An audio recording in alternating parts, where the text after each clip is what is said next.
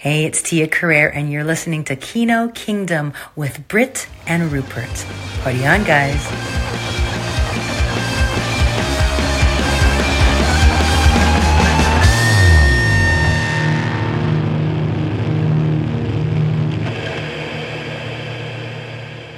Just like really finely blended, so it's like bitty, it's more smooth. Oh, right, so it's like almost yogurty. Right, okay.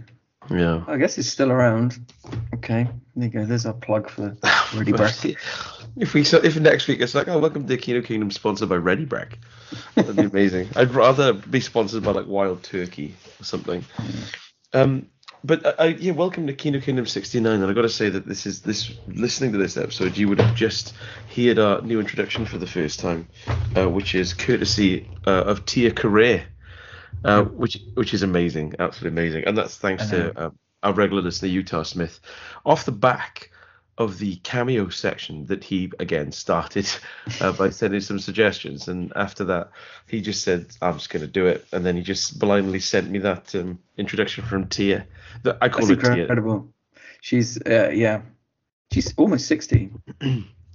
She still looks amazing, and so that was very nice, very professional introduction. Thank you, Tia. You are a tier 1 individual. We'll be talking about a lot of tier 1 things later on. Some tier 3 or 4 things as well.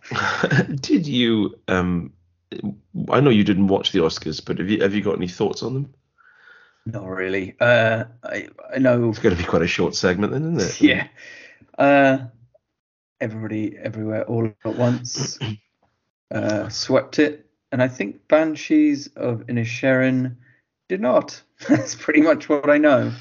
Yeah. I my thoughts about these things in general are that over the time it's become much less about the consensus on what the great movies are and much more about moments, celebrity moments in these things. Like some of them, obviously last year you had the slap heard around the world. But this year, you had like some nice moments, like Harrison Ford embracing his co-star. I can't remember the guy's name. The guy came out of retirement to do work on Everything Everywhere All at Once, who was also in the indie movies and back in the day. He was also in Temple of Doom, wasn't he? So playing Short Round. Yes. Temple of Doom, the worst Indiana Jones film, and I include that, including with the Crystal Skull. And the reason I mention it, was because of that, because I know that Everything Everywhere All at Once swept it. And I remember that Max, one of our regulars who we're going to hear from again later on, he really was taken by it, and then you watched it the next week, and then you just weren't. I remember the episode, I was really excited, you were like, yeah, it's all right. I kind of admired it for being kind of wacky, but I also thought, just tone down the wackiness a bit, because there's some quite nice moments in there which would have been a lot better if they hadn't had stupid prosthetic makeup and stuff. If they hadn't gone for the zany mode, I don't know. I just felt it could have been a bit more grounded. It still would have been a good movie. There you go. Well, that's our full Oscars coverage. Actually, think there is one more point to make about Oscars, and that is that it wasn't just Everything Everywhere that swept. It was A24, of course, who have risen as a studio, have risen rapidly over the last few years, and they're pretty much the kind of go-to studio for quality output, I suppose. They kind of, especially in the realm of horror, for example, they kind of took over from like the Blumhouse thing, because Blumhouse really was really responsible for kind of bringing horror back into the mainstream and making it massively profitable again. But A24 almost like took the mantle and started doing some more risky stuff. So obviously you got stuff like Hereditary, and I think The Lighthouse is A24 as well. Okay. But stuff like that, smaller indie movies which do well and are very well suited to streaming, with the occasional cinematic breakout hit, which Everything Everywhere All at Once was. So well done to A24. And, you know, they don't have the clout of the big studios or even something like Netflix. So good for them. Are they named after their favorite size sheet of paper? They actually, I do know this. They are named. Two guys set up the studio, I think, and they're quite reclusive guys. But it's the name of the road or something that passes by their hometown or something. Oh. So it's like the name of a local road. Oh well, there was Interesting. when I was growing up, there was a band from where I was born called the A470, and that's the name of a road. And again, it was boring. Yeah. It's never, you never get anywhere in like I was watching. Oh, actually, a film I think I've forgotten to mention, but I watched the original not Cabin Fever. What's one with Eliza Dushku in? Wrong Turn. Wrong Turn. I watched the original Wrong Turn, and I can't remember if I covered it last time or not. But and you know, they when they say they stop in at like an old petrol station, and they're like, "Oh, go down Dead Man's Curve, and then across Lesbian Murderer Junction." But then if that was in Wales, it would be a guy pointing down the road and saying, "Oh, you got to turn by the fence, and go down by the burnt down fairground," and it wouldn't be as threatening and scary. No. Lesbian Murdering Junction. They'd probably rename that, wouldn't they? As the mayor was like cutting the ribbon to that, you think, oh, can we just call it Jones Street, actually? I think Wrong Turn is a film that I keep forgetting I've seen, and I keep watching it again and thinking, oh yeah, this one. It's one of the last films that Stan Winston personally worked on, I think, because Really? he designed the sort of hillbilly killers in it. Spoiler alert. And I'll have to check if I actually covered it last time, because I watched it again. I really enjoyed it, and I kind of forgot how much I enjoyed it. I don't remember finding it particularly bad or anything. I just forget about it every time I watch it, and then I watch it again, and it's like, oh yeah, I do remember this, but I don't stop watching. So that's a good sign. This is going to be like that film what I watched called Crown Royal, isn't it? With when I just review it for like 4 weeks on the trot without realizing I've just talked about it the week befom Thomas Jane. I won't talk about it too much length now, but if I haven't, I will talk about it next time. What I will talk about now, however, is this episode's cameo burst.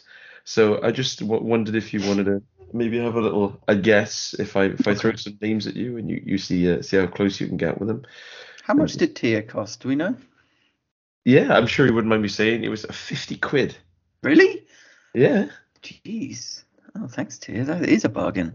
Yeah, absolutely bargain to have someone. And at the end of it, where she says "party on," she threw that in. She didn't ask. She just used her acting instincts, and she's actually released a load of music. And one of her newest singles is on Spotify. If you're a fan of female pop vocals, which I am, and I listen to it. I'm just trying to find the. There we go. So again, I'm just going to throw some names up for you, and then just see how you feel. See what you think you'd pay. Okay, so Malcolm McDowell. Of course he's on there. Of course he is. I think he would charge. See, he's still got a cult following. I think he'd be charging at least 200. What, rubles or? Rupees. No. I think he'd be charging $200 because, of course, he still speaks in that slight mid-Atlantic accent, but he does live in America, I believe. Well, you're going to be disappointed then to find out that he actually charges 80. Really? Drachma. No, 80 pounds, 80 quid. Wow. For Malcolm McDowell to look at you, for you to stare at him and wonder why he has made some of his career decisions. Yeah. I mean, I suppose I would like him to kind of... I can't really think of anything particularly quotable from A Clockwork Orange, apart from him just like screaming in agony or saying he's going to rape my eyeballs or something. I'm not sure I'd really want him to tell me that. So yeah, it wasn't a successful... When he knocked on my door that night, it wasn't a successful trick or treat experience for him, to be honest. Really. He didn't have any sweeties when he left. What about Richard? And I'm going to say Dreyfuss because I know it's Dreyfuss, but I can't. I don't know if that's like an American accent thing because every time I hear someone say it's on Richard Dreyfuss, but I think it's EY, isn't it? It's Dreyfuss. I always said Dreyfus, so that's Uh, what you're getting, Ricky. Um, so okay, 80 um, quid, 80 quid for Malcolm McDowell. Well, how how much for much for Richard? Richard Dreyfuss? With cameo, I don't really know how this works, but I mean, can you ask them to say specific things, or do they have like a set of just stuff they can say? I think it's down to their choice. I mean, I think that they don't just sort of give. It's not like it's just a generic pre-tape thing because Yeah. I think they ask for like at least guidance. Because for instance, like if you're doing it, it could be like a marriage proposal or a thing for a friend. So I think you have to give them like a guidance and they'll pretty Yeah, much yeah, say it. yeah.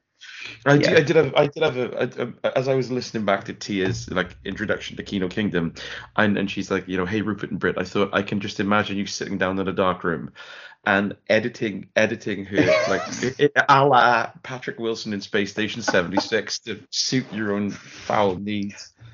Oh my God, that film is amazing. Everyone needs to go and watch Space Station 76 because, like, no one's ever heard of it, and it's amazing. I think we watched that and Computer Chess back to back in one day. That is Possibly with Mulholland Drive. I can't remember. What that was a hell of a double bill. And I got to say, you mentioned it now, but yeah, Computer Chess and Space Station 76, hell of a double bill. I still think that scene in Mulholland Drive, is it in La Silencia, that club? I Yeah. still think that's one of the best sequences I've ever come across in cinema. Yes. So, And now it's an Apple store. oh really? Yeah. I think it's an They're Apple horrible store. places. I get the same feeling when I look into a mobile phone shop or like an Apple store, especially, as I do when I look into like a Quick Fit or like a tire place. When I just imagine that no one's happy, like, and you're like, if I had a hangover and I had to sit down in a room that stank of rubber and petrol, I would not be pleased. So you're basically just gazing into sadness. My Oh, fourth novel. or as Oliver Reed called it, a mirror. So okay, Richard Dreyfuss. Yeah. I think he's a bit classy. I think he'd. Or like 85 quid. Yeah, no, I think he's got to break. I think he's got to be 150 at least, surely. I mean, he's got cult clout even more so than Malcolm McDowell. £503. Flipping it! What's the three about? I assume it's all like to do with like tax and the amount that cameo and the agents take. 500. I mean, I like you, Richard, and you've been in some great movies, but 500 is pushing it. 500 quid for a minute. I'd say you better be fucking talking quick. You better get as many words out as you can in that minute. Yeah. Yeah, I'm not sure about that. That's a bit steep. It'd be nice to see a little preview, like what makes it so special. It would be special. You wonder as well if it would be professionally lit, if you know what I mean. Like, Yeah. I mean, if it's just someone in their car, like if I paid, I don't know, I'm trying to think of something like bloody Gary Daniels to send me a message, and then he's just him driving his car half cut, going, "Oh, wicked." I think, that wasn't worth 400 quid. I'd want it to be like a professionally lit setup. And then I would ask Gary Daniels to spend his minute explaining his accent. I know. Like, are you British? You spent a bit of time in childhood living in like Canberra, or? I think I would say to him, at that scene at the start of City of Fear, where someone slides a letter into your door and you're standing stock still facing a wall in your apartment. What were you meant to be doing? Because that was a completely unnatural scene. Just see what he. Yeah.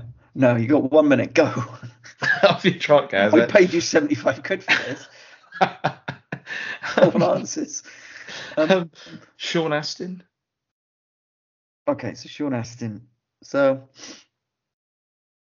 he's the guy. Is he the guy from Lord of the Rings? He's the one that he basically looks like James Corden if he was slightly further away. So Sean and I suppose Stranger Things kind of like gave him a little boost more recently. I think, but he seems like a nice guy. I think he'd probably. Sorry, it's Austin, not Austin, is it? Not Astin. Sorry, Sean Austin. Is it Austin or Aston? I thought it was Sean Astin. You're thinking of Asti Spumante now, aren't you? Oh yeah. I think. Well, if it's the person I'm thinking of, then I reckon 125. £293. Bloody Nora, getting greedy now. What about, and there's Tia is looking like a lot like a bargain now. Well, Tia is pretty much the same amount as Randy Couture, and I know who I'd rather get a message from. Okay, so we'll say this is the last one, and how are you feeling about this? Is a big. I do a drum roll if I had a button. Okay. Gary Busey. Or as Utah Smith has called him in this message, fucking Gary Busey. Well, he's. I mean, this is his gig between Ginger Dead Man sequels. This is where his main income, really, isn't it? I'd laugh. Yeah, it's like if you handed in his CV to it, they'd say, "Oh, I see that your hobbies are going on Cameo, doing Ginger Dead Man sequels, and laughing maniacally into a pond, pretending the fish live inside you." 400. 332. So you actually, yeah. So that's. See, I think that's reasonable. I think with Gary, because you wouldn't know what you're going to get. I mean, you paid 500 for Richard Dreyfuss, and you kind of know what you're going to get. It's going to be nice. It's going to be. He might be in front of a log fire. Who knows? Gary Busey, like Roger Whittaker. You would not know what you're going to get with Gary, would you? He'd probably throw himself on the fire, still grinning, just his teeth visible through the flames.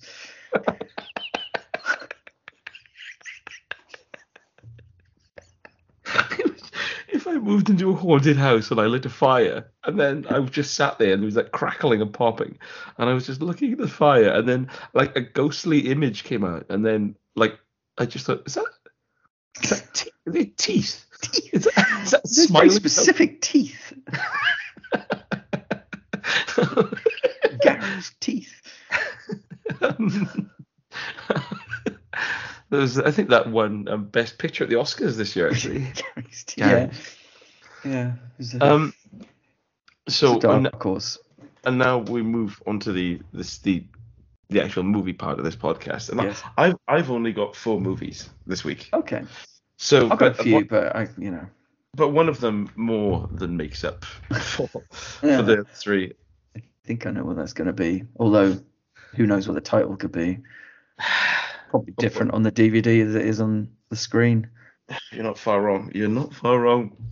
So I've got a guest review as well. So we'll do that a little bit later on. So I've talked for a long time. Do you want to open and close your mouth while you vibrate your vocal cords at the same time? Yeah, sure. I could speak. Yeah. So, Fall. I watched a film called Fall on Netflix, which seems to be quite popular at the minute for some reason. So this is a survival thriller, I guess you could call it, about a young woman whose husband and best mate are climbing when disaster strikes and the husband falls to his death. It's not a spoiler. It happens in the first 2 minutes. A year later, she's still distraught, kind of understandably. So her best mate helps her, inverted commas, by convincing her to climb a 2,000-foot TV tower in the middle of the desert. So they climb this ridiculously high tower, get to the top, the ladder falls off, and then they need to survive somehow. It's more about actually trying to communicate their peril to people on the ground. It sounds like this film should have been called For Fuck's Sake as opposed to Fall. Yeah, for Pete's sake. And then her husband could have been called Pete, so it would have had a double meaning. Anyway, so they're a bit screwed, really. It's just less about the climbing and more about thinking and trying to work out how they're going to communicate with people on the ground. It's patently absurd, obviously. I mean, all the climbing scenes are ridiculous. There's a vulture attack scene, because of course that's what vultures do, and the general disregard for physics and all that stuff I'd say would be fine and enjoyable, were it not for the fact that the script is unbelievably bad and the people in this film. They don't speak like actual human beings, and all of the core messaging in the movie is just utterly juvenile. Literally, there's a keynote climactic speech, right, where she literally says as a narrator, like, life is short, so do stuff that makes you feel alive. It's like, well, I thought, well, that's pretty bloody ironic, isn't it, really? Given that the two major incidents you just portrayed in this film have been deadly and horribly traumatic.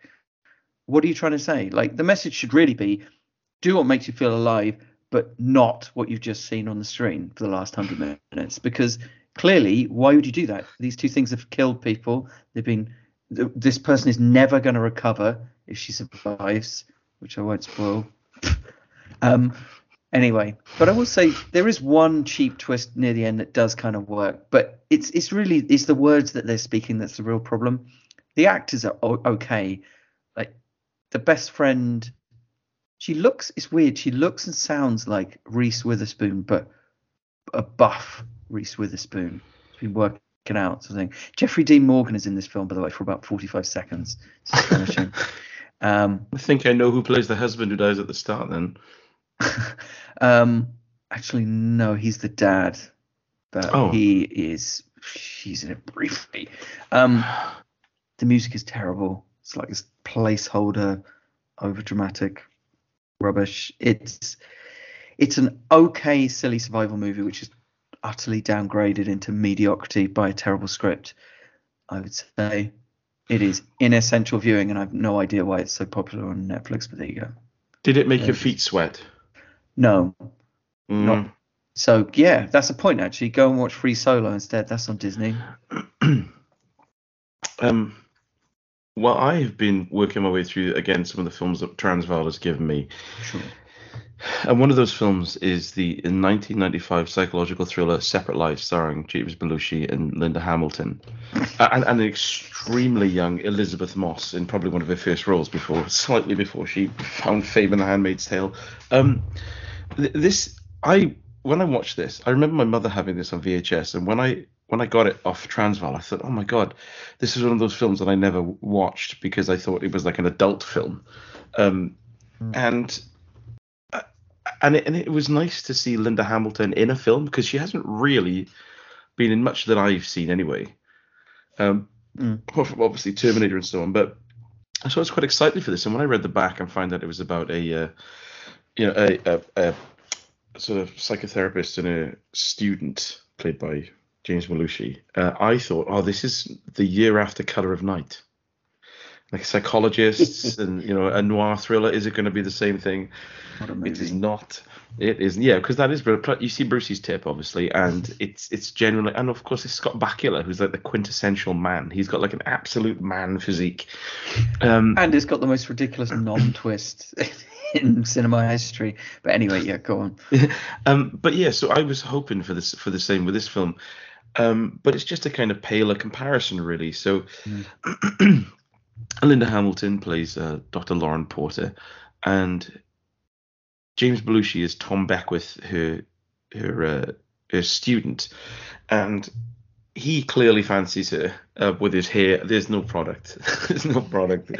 He barely runs his hand through it. And she's sort of trying to keep him at arm's length, but she because he used to be a cop. She says, look, I need you to do me a favor. I need you to follow someone. And he's like, well, of course, yeah. Who do you want me to follow? And she says, well, me. Because she believes she's leading this separate life at night when she takes on a different persona and goes out. She said the other day someone was murdered and she woke up with blood in her hands. And she just wants to make sure that to sort of convince her conscience that it's not her. It's just all a big coincidence. And that's the main thrust of the plot. But the first thing I noticed here when she told me this, I thought, well, if you were this sort of quite reserved, polite, mousy psychologist who teaches this class in university, and you then go home, and then you suddenly, when you go to bed, you wake up as a different person in the middle of the night, at like midnight, and then you start smoking and drinking, taking drugs, going out partying and shagging till 6 a.m. You would know if you were doing that, because you would wake up and you would be cream cracked. she'd be driving to work thinking, oh, I feel sick for some reason and really tired and really thirsty. And it's just quite. It starts off quite amusing because you're waiting for it to like kick up a gear or for things to get really kooky and like silly fun, but it always stays in this weird middle gear of assuming that like the setup is enough. And there's a little bit of sort of synth saxophone and some smooth jazz in it, which is fine. Okay, And good. some moments of people smoking cigarettes while they look through blinds and explain the plot to each other, which is absolutely fine.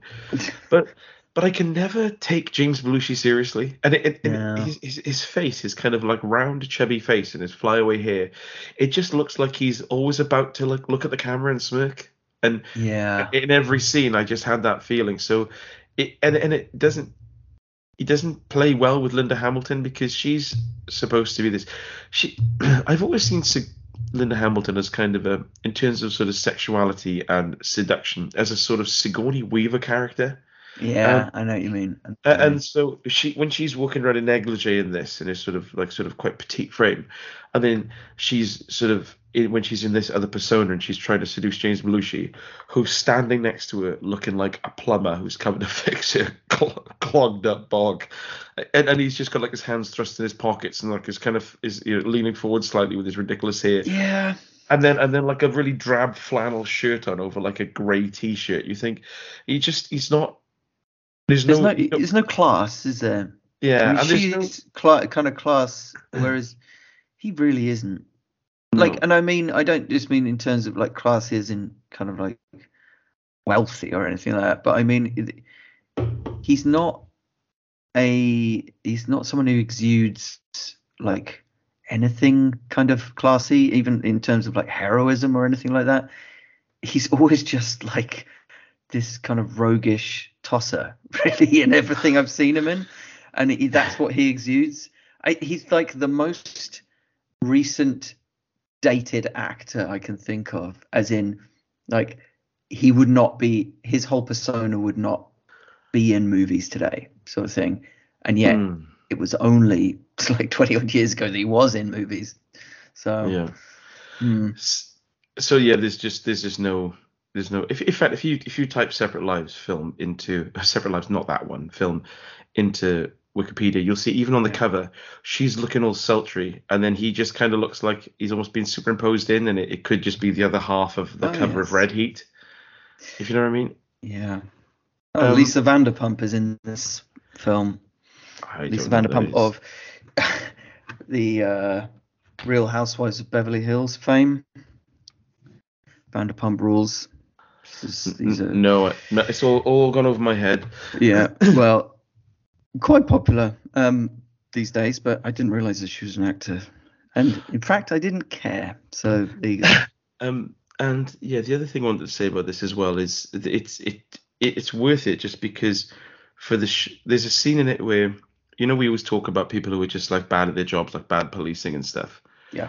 There's a bit at the start where, to sort of show their relationship, for some reason she's in this office talking to like a really troubled woman, while the class kind of watch through one-way glass, that the woman gets up, smashes, picks it with a chair, picks up a shard, and like while sort of cutting herself, threatens to slash Linda Hamilton's throat. And James Belushi sort of goes to step intervene, and she says, "No, stay back." And with this whole class watching, bearing in mind this woman's been obviously coming to her for a very long time, she just says this ridiculous monologue that just completely calms her down and just solves her problems. And she just says, "Look, I know your father used to bathe and molest you every night, and your mother used to bring men home to have sex with you, and then they made you watch pornos with them, and then got with a boyfriend who kicked the shit out of you, and then you got a job and your boss abused you. But what you need is love." And then they just hug. And I thought, I don't think that's the secret sauce. That Rush monologue would have solved all of her problems. And that's not me being facetious. That's pretty much what she says. Like, her life has been obviously really awful. And that sort of thread runs through it. So later on then, when like that sort of a nail on the head exposition, there's a bit later on where James Belushi is just a bad father. He's just a neglectful father, and he's at the firing, they call it a shooting range, and his ex-partner comes along and says, "Oh, is that the gun your wife used to shoot herself?" And he goes, "No, I got rid of that. This is just the same model." I thought, why did you say that? I didn't. Well, that doesn't add anything. And there's a scene where it's so bad. James Belushi sort of realizes he can use like what he's learned through psychology class with Linda Hamilton against her alter ego to try and get this information out of her. So and you can see him reacting, like his eyebrows sort of goes up, and they're in this room and he's pouring a drink and he's like, oh, so you ever been down to Miami Beach recently? And she's like, oh, maybe. And have you maybe killed anyone? And it's like, you're not being subtle, James. And he's like raising his eyebrow and stuff as if he's like really getting to the heart, subtly to the heart of the matter, you know.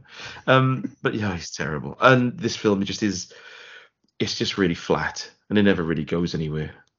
There's no Colour of Night then. It's no Colour of Night. It's no Colour of Night. I don't want to see. I wouldn't want to see his tip anyway. Okay. Belushi's tip. Yeah. And that would be the name of the show he would title after himself, where like he gives out horse bets or something. Mm-hmm. It would be something like that sort of bland, yeah. Delivered to camera, shouting at the camera in that abrasive way of his. Right. Okay. So I won't watch that then. Where is it available?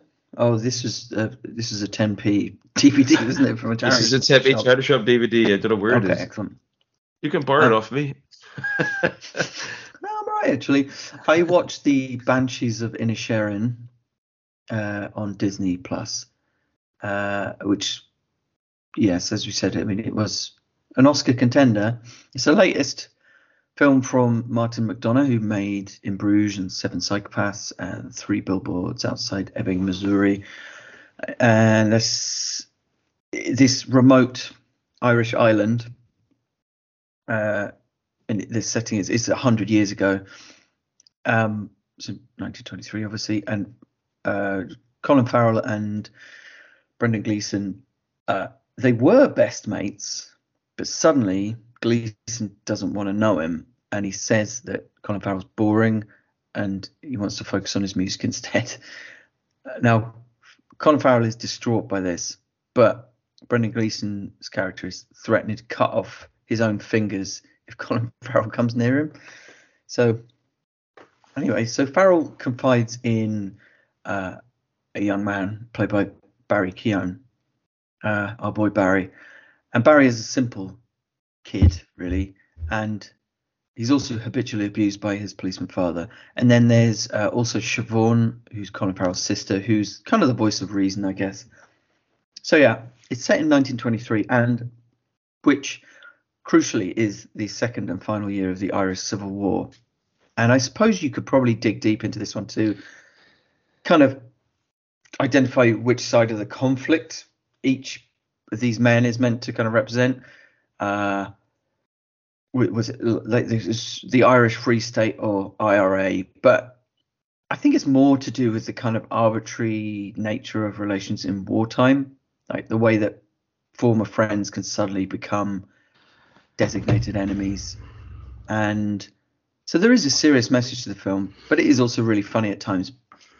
No actual jokes as such. It's more just like the disbelief of the characters at the overwhelming despair and self-destructiveness of the other characters, really. It's like they're all trying to inject some kind of meaning and significance into their lives by manufacturing conflict between each other. But of course, underneath, as Siobhan, the sister, points out to Brendan Gleeson at one point, she says, she says to Brendan Gleeson, like, you call other people boring, but you're all boring people. Like, none of you've got anything to say at all. And I suppose as well, it is making a point that even before like social media and a world of instant communication that we're in now, even at a time when people were cut off, but physically cut off from outside global horrors, then godless people would still find arbitrary reasons to hate each other, because that's human nature. And it's that godlessness which is quite conspicuous in this movie, because the villagers don't go to church. They just hang out in the pub every day.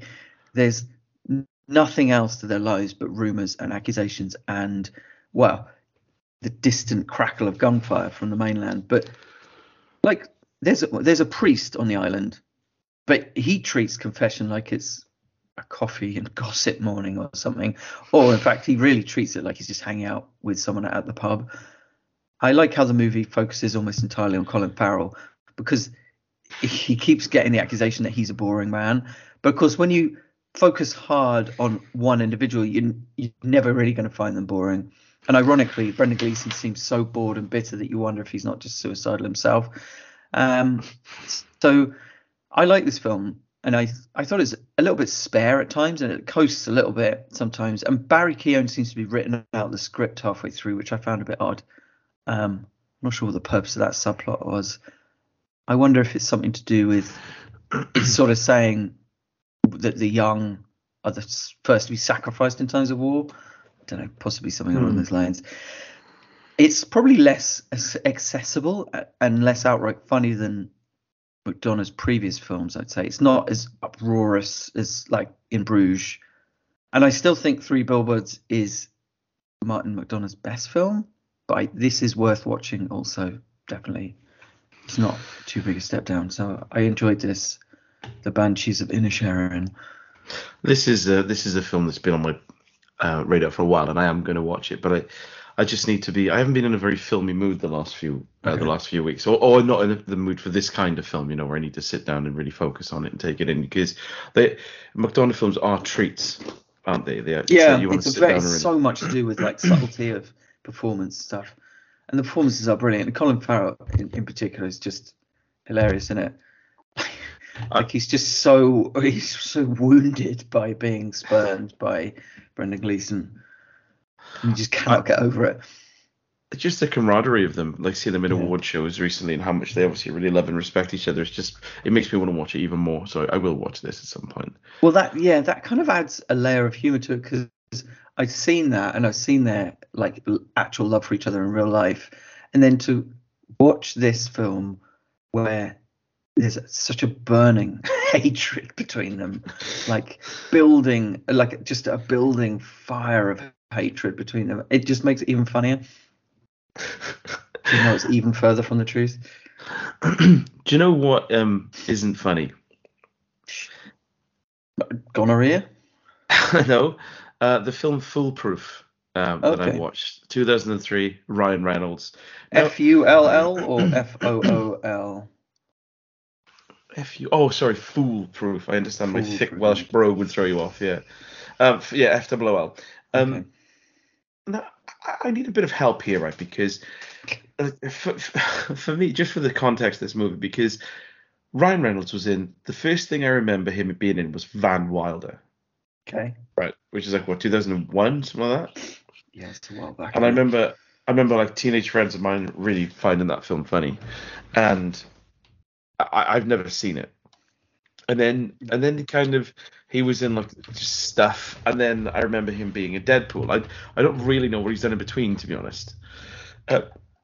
So I mean, he was in first thing I think I saw him in was Buried, that film where he is buried.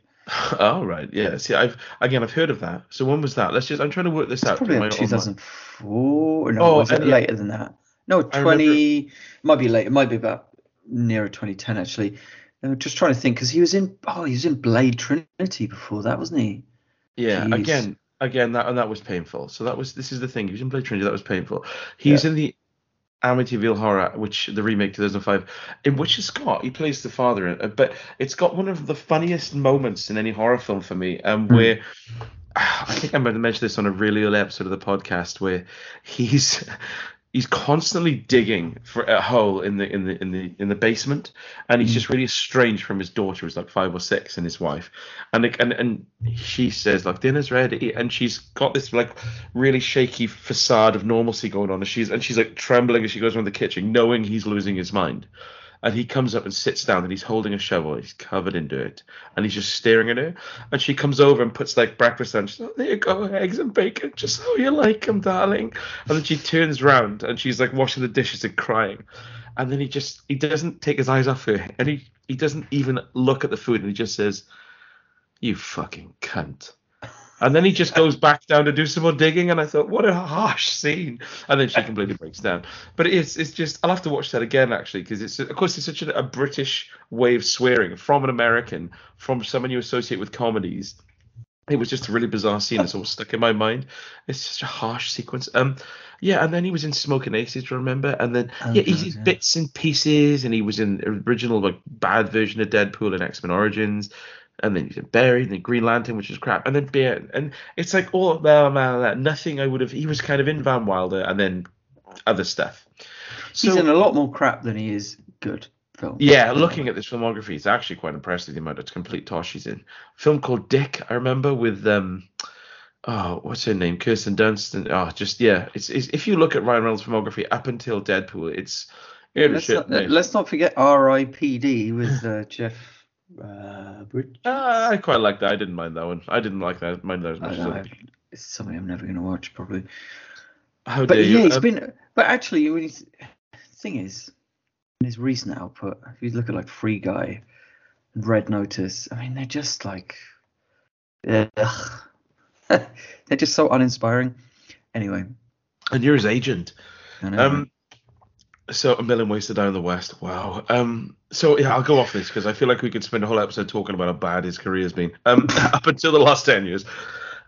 So this film, Foolproof. Yeah. It is painful. It's a 2003 Canadian film, and I get the impression I can't imagine it was ever in the cinema. It feels like a Canadian TV film, like show that's just been released on DVD. This is another one. Thank you, Transvaal, for 10 pence. And the plot is that I don't even know who they are. There's Kevin, Sam, and Rob. I assume Sam is the woman. It's basically Ryan Reynolds, like a kind of slightly nerdy guy who's into computers, and then Sam, who's a burner who looks like Kristen Bell. Oh, but it's played by someone called Kristen as well, Kristen Booth. And they have this, and it's one of those things, right? Bearing in mind they all have completely arbitrary kind of office jobs. They have this game called Foolproof, where they find buildings or, like bank vaults or security systems, and they create actually working plans that would work to infiltrate and burgle these places, but they don't actually do it because they've got a sense of morality. So they don't actually do it. They just kind of somehow buy all this really expensive equipment and go through all the hassle of working out if the heist would work, but they're not actually doing it. Stop me if this sounds like a really clunky way to set up a bad plot, by the way. Yeah, it really does. And so then what happens is they get this plan together, and then David Suchet nicks it, and because their fingerprints are all over it, he says, look, what I'm going to do is basically follow this to the T, and if the plan doesn't work, I'm going to kill all of you, and if it does work, I'll give you all your plans back, so I haven't got any evidence against you. And they then get sort of coerced into doing this plan. But the film is painful. It's full of little... They keep on saying, every time someone suggests something, and then someone else says, you sure that's going to work? The person who suggested that will say, it's foolproof. And they say it about 9 or 10 times in the film. And the music is like, oh God, that like sort of neo spy music from the night, like Austin Powersy kind of, like sort of like that Mission Impossible sort of busky, fluty, it's all that sort of stuff. The dialogue is just unfunny, but the most bizarre thing of all this kind of like really, it's just like Sunday afternoon TV-ish plot. Yeah. I could not. Ryan Reynolds he's dyed his hair jet black, and he's wearing an astonishing amount of makeup in this film. Like, it's odd because he's a handsome man in his 20s. In every scene, it looks like he's just come out from having a lot of Botox and collagen done. He's just to the point that he just always looks white against the background, and he always just looks sort of superimposed onto himself. David Suchet is really hamming it up, but it just feels like an episode of a Canadian TV show that's just stretched out. And every time they said, it's foolproof, the gun went closer into my mouth and the hammer went back further. By the time the film ended, I just thought that was not my thing. I'm not enjoying this at all. So yeah, don't fool. It's terrible, a terrible film. And I can even imagine for like, it feels like something. Again, if I dance back into Ryan Reynolds' filmography, this film, 2003, which would have been after Van Wilder and just the year before Blade Trinity. Right. Yeah. It just feels like it feels like it should be 5 years prior. Like one of the first things he was in, just like finding his feet and getting it, because he's basically got a character he plays in every film, isn't he? Apart from when he does something like The Amityville Horror or Buried, he's just Ryan Reynolds, and it's just like a proto version of himself. Yes, and I think that tendency has only increased over time. There's no evidence to kind of pigeonhole himself, I suppose, but that's his brand, isn't it? I mean, he's a multi-businessman type person, isn't he? So he doesn't really want to do anything to upset that apple cart. Right. Okay, Foolproof then. Let's not watch that. No. We're not getting a lot of decent movies yet. Although I did watch one. Oh, Banshees of Inisherin. Yeah, you did. That's true. That's true. I watched X on Prime. X being the first part of Ty's Pearl trilogy. It was released in 2022, same year as the second part of the trilogy called Pearl. And there's a third part coming out this year, maybe next year. Anyway, so this is about a group of young men and women who travel to a Texas farmhouse to film an adult movie called The Farmer's Daughters. And the puritanical owners of the farmhouse discover what they're up to, and they don't like it much. And a bloodbath ensues. There's a little bit more to it than that, because, something's up when you notice that the old couple who own the place are actually younger actors in heavy makeup. So there's some creepy, weird, intergenerational stuff going on here.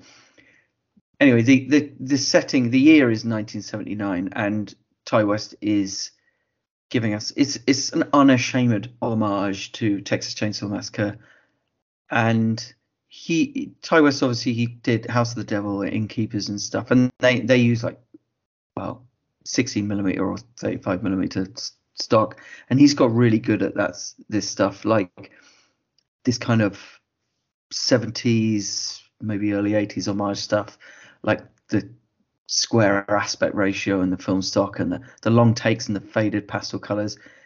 He even does some, in this film, he does some weird jump cutting back and forth between scenes, which is it's kind of hard to describe, but you know it when you see it, and it's pure 70s indie. It's like someone experimenting in the editing room, and I love that stuff. So anyway, it is a pure slasher in the end. What makes the killers a little bit different here is that they are, in a way, they don't just hate the youngsters exactly, but jealous of them. Like Pearl, the elderly wife, she wants to feel wanted by her husband in the way that the young ladies are, but she can't have sex with him because her husband's heart is too weak. So Pearl is basically this bereft old woman, and she's just murderously bitter, basically. I mean, as a slasher movie, it's not that remarkable, but in terms of the build-up, the tension, the script writing, the editing, and just the general craft, really is very watchable. And I like the fact that Ty West and Damien Leone, our Terrifier boy, they're basically making these idiosyncratic 70s or 80s low-budget horrors, but they're bumping up the production values and updating the sexual politics, really, and I'm fine with that. I don't think either of them are trying to push modern horror forward as such. It's more like they're trying to push 40-year-old horror forward, which is also fine. It's just going back into the past, and they're not slavish homages. I think they're loving homages, these films, but also bringing a kind of a modern sensibility to them. So I'm fine with that. More of this stuff, please. And what was that called? X? It's just called X. The letter As in the X. No, nice. Yeah. Oh, yeah, that sounds good. And what was that? Where's that available? It's on Prime. And you didn't pay cash money for it? Did not pay cash money. Or did I? Don't think so.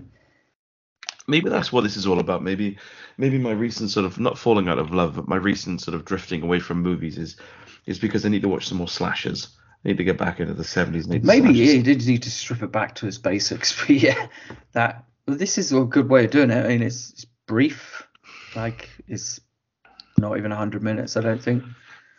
Effective, brutal, nice. How many movies have you got left? I have another 1, 2, 3, 4. I've got another 4 if necessary, but I can always. No, that's fine because we've got a guest review to slip in. I want to I'll do this one and then you do yours. We'll do the guest review and then I'll go to the pinnacle of this show. Okay. Beyond even an introduction by the beautiful Tia Carrere, the beautiful and talented Tia Carrere. I watched, and I don't want you to type anything. I don't want you to look this up as I talk about it, right? I just want you to listen to my beautiful voice and take this in. I don't want you to see the surprise at the end of time. I'm going to talk about a bad film now. This is called Undefeatable. It's 1993 martial arts film, and it stars Cynthia Rothrock. Someone called Christy Jones, who is she does these awful street fights where I don't want to be sexist, right? But like Cynthia Rothrock is obviously she looks fantastic still these days, and I'll talk about her acting in a minute. But she's in this film. She's like in this kind of gang where they do like illegal street fights for cash, and she uses that cash to finance her sister's college tuition, her younger sister's college tuition, and she gets in these fights, and some of the people, I just think they would just kick the shit out of her. Like I've never seen an actual fight between like a woman, like a real fight between like a 5'3" woman and like a 6'4" bloke, who, assuming both have got martial arts backgrounds, if you know what I mean, not just like someone just clumsily going at it. Yeah. But so it's like they quite uncomfortable. She's obviously very good at karate and martial arts, but it's just slightly unconvincing, and I don't think it's helped by the fact that it's kind of it's just so badly choreographed as well. Not on her behalf, but they've obviously just got like blokes in who look a bit threatening, so they just look kind of clumsy against her. So it just looks like a weird choreographed dance. Anyway, so she's doing these fights for her sister, and then the film cuts to a woman again. May as well be talking to Linda Hamilton. She's in a psychologist's office, and she's saying, "Oh, my husband is a famous like prize fighter." And she said, "Oh, when we married him, he was lovely, and he's just changed. He's just changed over the years." And the psychologist is like, "What do you mean? Has he changed?" She's like, "Oh, he's not very nice."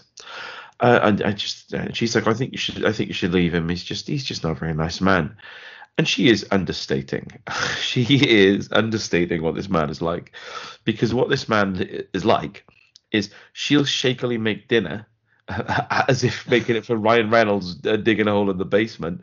And he'll be in these like really and it'll be intercut between her cooking food and her husband having these really visceral fights in a ring. It's so kind of dodgily filmed, you can't tell if it's like an actual martial arts match or if it's like some underground thing. But there's obviously like a lot of money in it.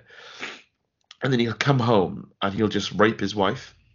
But as he's like raping her and she's crying in scenes that are protracted and go on for far too long to be comfortable, like, in a martial arts film, when it comes to these, people seem to struggle when it comes to heavy duty scenes like this. It's like you can have a martial arts film or an action film that's got mentions rape or is based on like someone being killed, but it doesn't have to like be really lurid and focused on it, because then it shifts the balance of the film because the people watching it aren't there for that.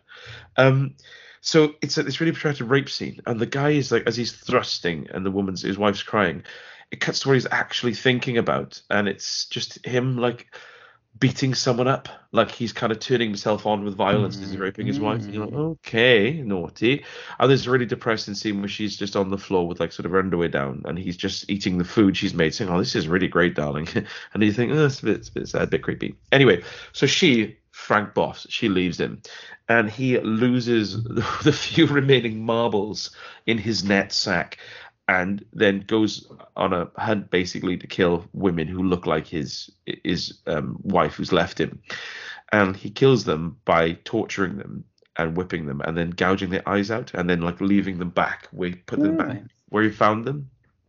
There's a bit of a thing in this where one woman gets killed and then instantly they just keep on saying they're looking for a serial killer. And I thought, surely I don't know the dictionary definition of a serial killer. but surely it involves multiples. Surely, and he Yes. is. So so they're after him, and of course the first person he sees that looks like his wife is in a car park, and it's and the guy who fights back at him, and he just easily overpowers and kills. The police, when they're looking at the crime scene, say, "Oh my God, that's the world karate champion. Oh, the serial killer must be like a real martial arts pro."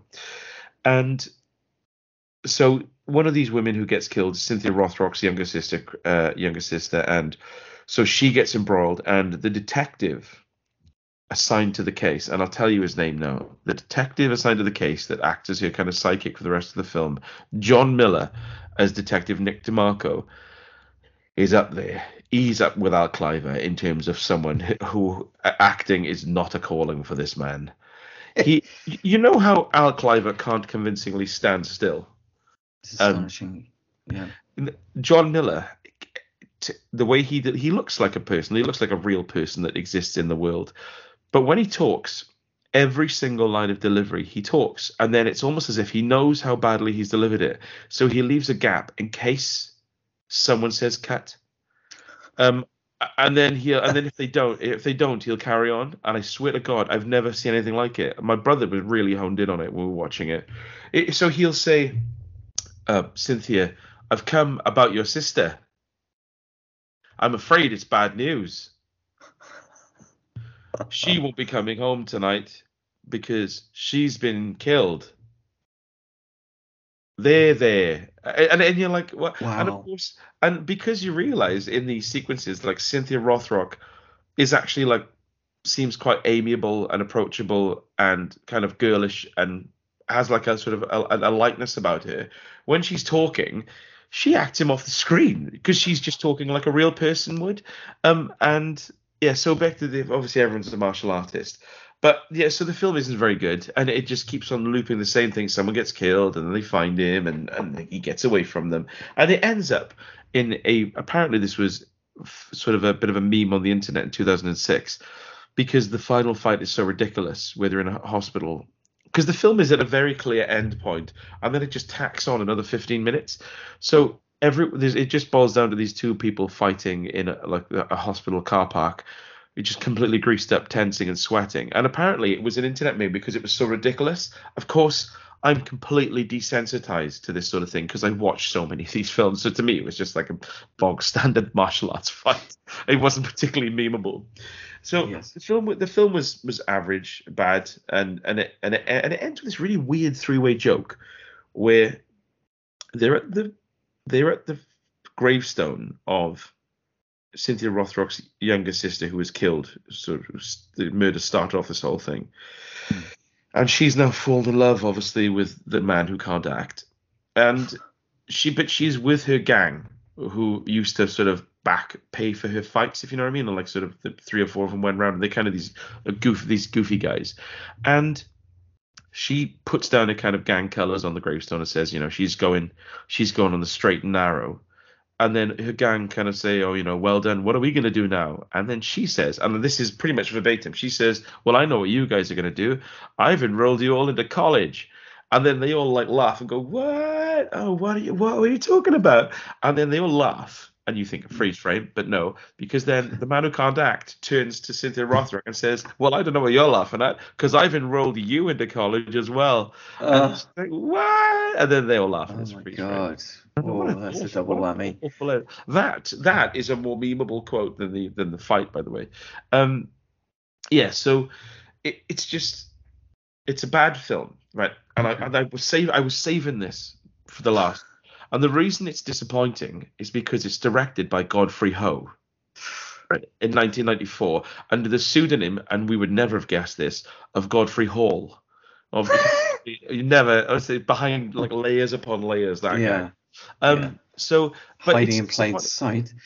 And he also directed Cynthia Rothrock, and I think it was called Honor and Glory and Rage of Honor, and I've seen those, and they're both really flat as well.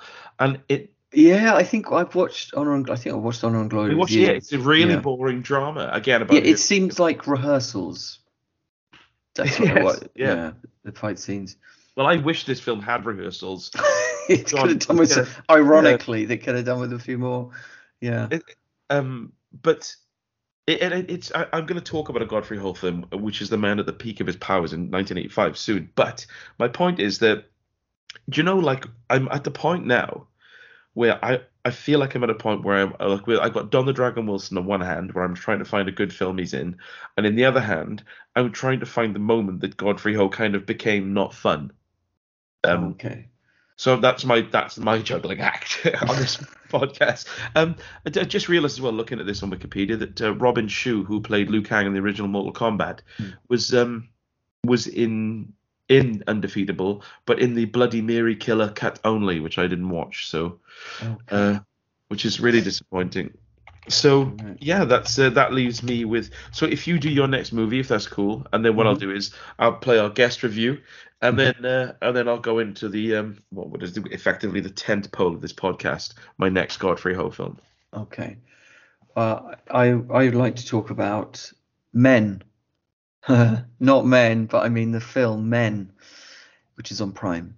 And this is the latest film from Alex Garland. Previously, I guess his previous one before this was Annihilation. Is that the bloke from the beach I'm thinking of? Yeah. Okay. Annihilation. Yes. Yes.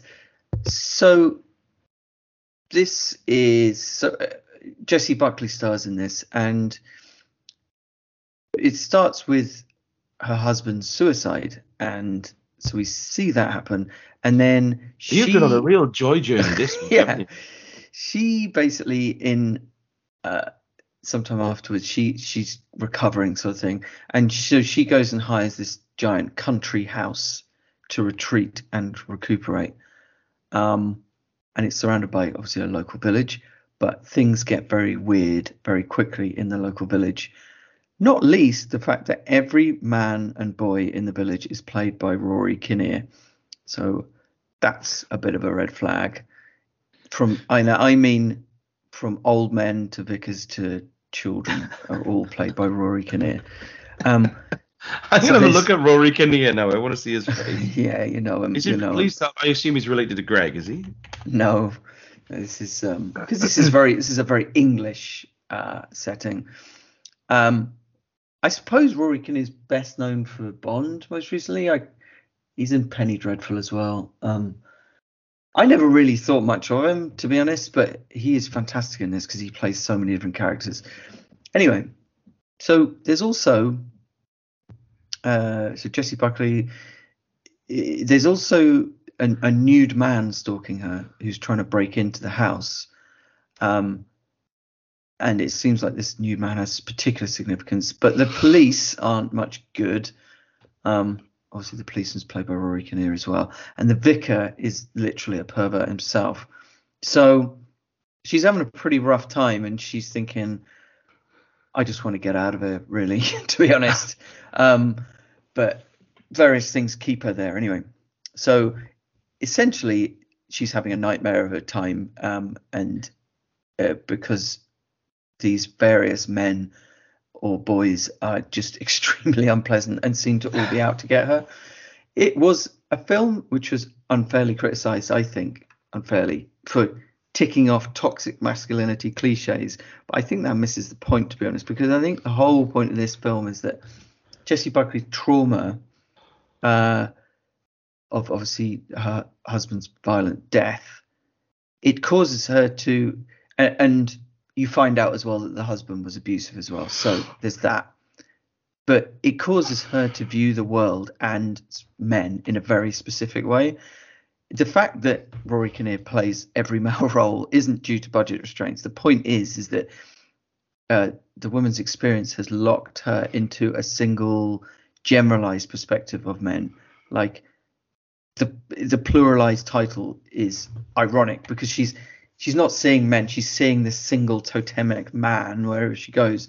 And every man she meets is sort of like a variation on her trauma, really. So they may be ostensibly different in terms of like their age or their occupation or whatever, but they're all underlined with like menace and ill intent. And they may claim to be on her side, but they are all intending to manipulate her or take advantage of her. And actually, I think Alex Garland's he's really kind of providing a critique of the notion of toxic masculinity, because he's presenting us with an extreme horror where like maleness itself is inherently toxic. It's like the horror is not in the vulnerable female body here, but in the hijacked female mind, that she's become so utterly paranoid and so convinced that just men themselves are inherently toxic, that it makes it quite sad. There's this final sequence in this movie, because a lot of it is quite subtle, a lot of creeping around and weird people, obviously all of them Rory Kinnear, but in the end it turns proper gross. It turns into body horror towards the end, and I found there were like shades of Society. Remember that movie with the orgy? Yes, I very much remember all that stuff. But actually, more strongly, I really wish I wasn't eating the blancmange when I was watching. It reminded me mostly of a film called Extra, which I think I've talked about on this podcast before, which is this maybe is it early or mid 80s British, very British horror, which had a grotesque birthing sequence in it. But it's sort of like it's a lot like that, but even more excessive in a way. And I suppose there are also hints of Darren Aronofsky's Mother in this movie, because it goes completely bonkers towards the end, really. But I'm not completely sure I grasped the point it was making in that final sequence. But I could tell that it was extremely bleak, and it was very intense and kind of unforgettable. And I like that. And it's the kind of movie which I'd probably watch again just for its sheer creepiness and weirdness and intensity, because it really is something you just don't know what to expect next. And it certainly delivers on that. I found it much more enjoyable than Annihilation, I've got to say. Does it in this film, does Jessie Buckley, does she talk through the side of her mouth? Yes, there is some talking through the side of her mouth. Just checking that everything was on point. Yeah. There is a certain amount of gritted teeth. Yes. Yes. So, but that's recommended. I like Men. Well, you quote me on that. Here's something else recommended. This is one of our regular listeners, Max, and this is his review of a film to which the title I have forgotten. Excellent.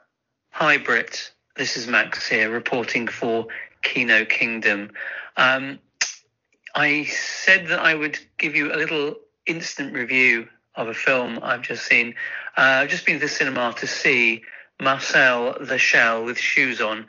I've just remembered the title of the film he's reviewing is Marcel the Shell with Shoes On. Okay. It's not something that a lot of people have heard of. I hadn't heard of it until last week. And it's an Oscar-nominated live-action, stop-motion animated film combo. And it tells the story of Marcel, who is a little shell, who lives in a human house with his gran, a bit like the Burrowers. So they sort of live in a human-sized house, but have little, houses in there and contraptions and all the like. It's brilliant. That's the short version of it. It's a brilliant film. Really, really worth seeing. Kind of reminds me a bit of Forrest Gump in the sense that Marcel has a childlike, well, actually he's a child, but a childlike innocence and positivity about the world. And when a human arrives at the house and makes a documentary about him, you learn a lot about Marcel's views on family, community, philosophy, celebrity, when the world gets to see a little bit of Marcel's world. And the story is that Marcel becomes famous, but also is looking for his family, who got taken away and moved to another house. And so that's it, really. That's all there is to it. So it's a story about a little boy and his gran, and how they live their lives and their view on the world. And it's a beautiful, beautiful film. Absolutely stunning thing. based on some short films made by a guy called Dean Fleischer Camp, who is the director and writer, along with someone called Jenny Slate, who plays the voice of Marcel the Shell. But yeah, it's really well written. It's beautifully observed. It's 90 minutes long. It's totally suitable for kids, although I don't think young children would get much from it, because it's more of a kind of meditation on perhaps a more adult view of the world, but just through the eyes of an innocent young person / crustacean shell thing. Anyway, quite hard to describe, but and probably quite hard to go and see, because it's only on once a day at 10 o'clock in the morning, bizarrely. But anyway, it'll be on streaming soon, I'm sure, and I can't recommend it highly enough. So that's my review. Enjoy. Thank you, Max. Doing a review is better than any I'll ever do. But don't worry, it's much more comprehensive and professional than either of us. But I should just maybe we can edit it so he sounds really rubbish. I will. I'll edit it just so we sound shit like we do. Don't worry. Leave it to me, partner. Now, that's 824 as well. Marcel Lachelle. Oh, really? Yeah. Yeah, that does sound like one. That sounds like one I could chuck on in the background, and if it's pretty enough, my son will kind of watch it. Yeah. But I was thinking that when he said that, because I don't know. I think probably our sons are so young that they don't know how to be bored. Like, if you see what I mean. As long as your son is 46, Rupert, and mine's 25. I don't. They've never learned how to be bored. I'm bored. It's like you should be worth. You're 36. You've got a wife. He's really trying to be bored. He's just sitting around on park benches on like overcast days, without even a book in his hand. Yeah. He's absolutely thrilled. This next film is, as far as I'm concerned, the centerpiece of this episode, because yes, I watched Undefeatable, directed by Godfrey Ho, which was not very good, but then we watched another Godfrey Ho film called The Ultimate Ninja from 1986, I think it is, or 4, and I know that Godfrey Ho is a bit of a centerpiece of like the reviews I do, because I always get excited about them, and he is a real cornerstone of cinema. So, but what I thought I'd do, I know a hallmark of his films is the splicing of footage from different movies together, and them being hard to follow. So what I thought I'd do is to sort of preface my review, what I want to talk about, which is admittedly a few things. Would you mind if I just read out verbatim the synopsis on the back of the DVD that Transwell gave me? Sure. Are you ready? So this is just for everyone listening. You'll be familiar. Regular listeners will be familiar with Godfrey Ho's oeuvre, and this is genuinely what it says, to clear up to the synopsis, to draw in viewers to think, oh, if they were in a video shop, think, oh, I'll watch this actually. So this is Ultimate Ninja, a fight for ninja supremacy. A 20-year-old feud between Ronald.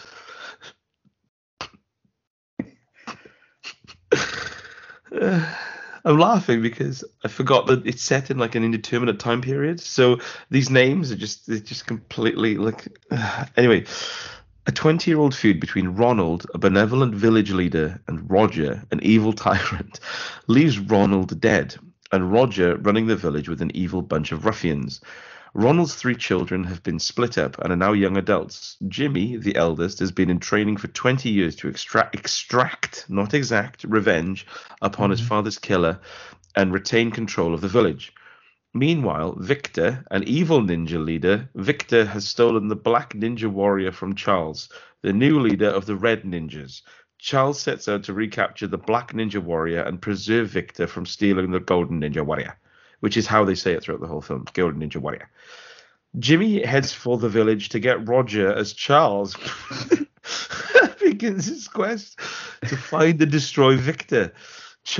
Jimmy has doubts that will he take back the village? No question marks. Will he be reunited with his brother and sister? And will he deal with Roger? But Charles is confident that his good ninja powers will defeat the evil power. The final battle is between. Are you sure this isn't? Are you sure these characters aren't from Only Fools and Horses? Honestly, right? It's one of the things I was going to say is because the way this film starts off is brilliant, and it literally it comes in, and it's just a man looking at what looks to be an action figure, like the Black Ninja Warrior figure, is like, it looks like a cheap Action Man knockoff that has had the legs melted and sort of melted onto a plastic rock with like a bit of cloth draped over it to hide the melting. So it looks like he's holding an action figure. And he's staring there, and he's a ginger man with really pale features and his eyebrows drawn on. And he's sitting there in a costume that says ninja on a bandana on his head, in a bright red ninja costume, just looking at this Action Man figure. And then a load of black ninjas come out and kill him and take it, but not before the other red ninja, Charles, throws a ninja star into one of their backs. So that's that, right? So that happens. I'm like, right, okay. And then it cuts to a man watching this. He's standing on like a rock, and he's like watching it, and there's a really slow zoom under his face, this really bombastic music. And then it cuts to a load of men walking up a path to meet each other in the middle. And then they fight, and someone runs off with like a few kids. And I thought, oh, right, okay, so this is the whole Roger Ronald thing mentioned on the back cover. And then it cuts back to the guy who was watching this ninja fight. And then he sort of smirks, and I thought, oh, that was a flashback. I thought that was just the next scene. So it's like, right, okay, so he's right, okay, I'm with it so far. I seem to remember this being the Godfrey Ho film I saw. There's a problem in that film as well, that the temporal kind of like awareness of what was actually meant to be happening was completely out of whack. So it'd be whole scenes which turn out to be flashbacks after they've gone on for like 10-15 minutes, and then you turn out, oh, it's the flashback, was it? Okay, I just assumed that was happening now. There was no evidence, literally no evidence that we'd just gone into a flashback. You're only telling me afterwards that it's a flashback. That's no use to me.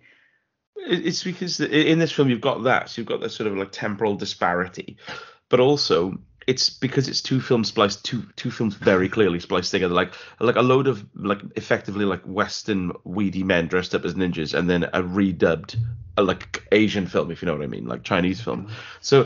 So it's very clear when there's the difference between them. But then you've also got flashbacks intercut, so it's really brilliant, really brilliant to follow. So what happens then? It cuts to a village, and there's just like people working in what seems to be this like sort of, I don't know, like a cafe in like medieval times or whatever. Like my Chinese history isn't up to scratch. So, but when they keep on saying the village and Ronald and Roger in this village, it's a cafe. It's like an essay cafe. It's like people eating, sitting on like benches outside, like with like an outside stove. So you think this is what it was? This like, is this like, you know, like 15th century? When is this? But then you realize it can't be 15th century, because even though there are a load of people walking around with like rags and like sort of like bits of cloth tied to their feet, dragging around like a cart and walking around on donkeys, conversely, in the same scene, there'll be men with powder blue sports jackets zipped up with jeans and belts on. So you're like, is it 1985? Is it? Who knows? So temporal meaning is broken down yet further. Yeah. So it cuts to this bloke in this cafe, and by now I don't know who the brothers are, because of course it shows you these people as children. It doesn't then show you them as adults. So it just like they just introduces people, doesn't say their names, and assumes you know, like, oh, that's his sister, by the way. So there's this bloke who basically is a bit of a goofball working at this cafe, and he spills food over someone, and then this guy says, oh, I'm going to turn you into the ultimate ninja warrior. And then it cuts to this montage sequence, and you see him, and first of all, he's got a tree with it looks like a bit of like a tea towel wrapped around it, and he's kicking it. And he's kicking the tree, and the music's really ramping up. But then as he's doing the end of the sequence, he goes to like do this powerful knee. But as the actor goes to knee it, he realizes if you jump up forwards and knee a tree, it's going to really hurt, because it'll just jar your kneecap. So instead, last minute, he kind of just like rests his knee on the tree. And then it cuts to him holding a stick in like a glade of a forest, and there's loads of mirrors on string, factory made, square cut, machine cut mirrors, by the way. This is obviously like feudal China or whatever, on strings, and he just hits them all with a stick. No blindfold, just hits them with a stick, which any of us can do. And then it cuts to basic hitting the mirror. So it just smashing dangling from a tree and just hitting them. He's just hitting them with the end of a stick. Yes, yeah, well, I can do that. Yeah, and then the final test is him And he's like basically just doing the hurdles. And there's 3 hurdles. He jumps one, he jumps the other, and then there's the last one is about 25 feet high. So you see him run up to it and squat, and then of course you see a shot from the ground of him jumping over a hurdle. It could be 2 feet up, and then landing. And then it cuts to him with this guy he's met at the cafe who he spilt food over, and the guy says to him, "Well, now you're the ultimate ninja warrior. I've trained you all I can. You're the ultimate ninja warrior." And and then he says, before you go on your travels, like sort of, helping out others who need help, I'm going to give you this weapon that's been handed down my family for generation to generation. And he hands him a thin metal pipe, like just like a modern metal pipe, like you would keep your towels on in your bathroom if you like just pulled it out, right? And I thought, well, obviously that's going to be a knife or sword. No, it's just literally like a modern factory-made metal pipe he's got. So Right.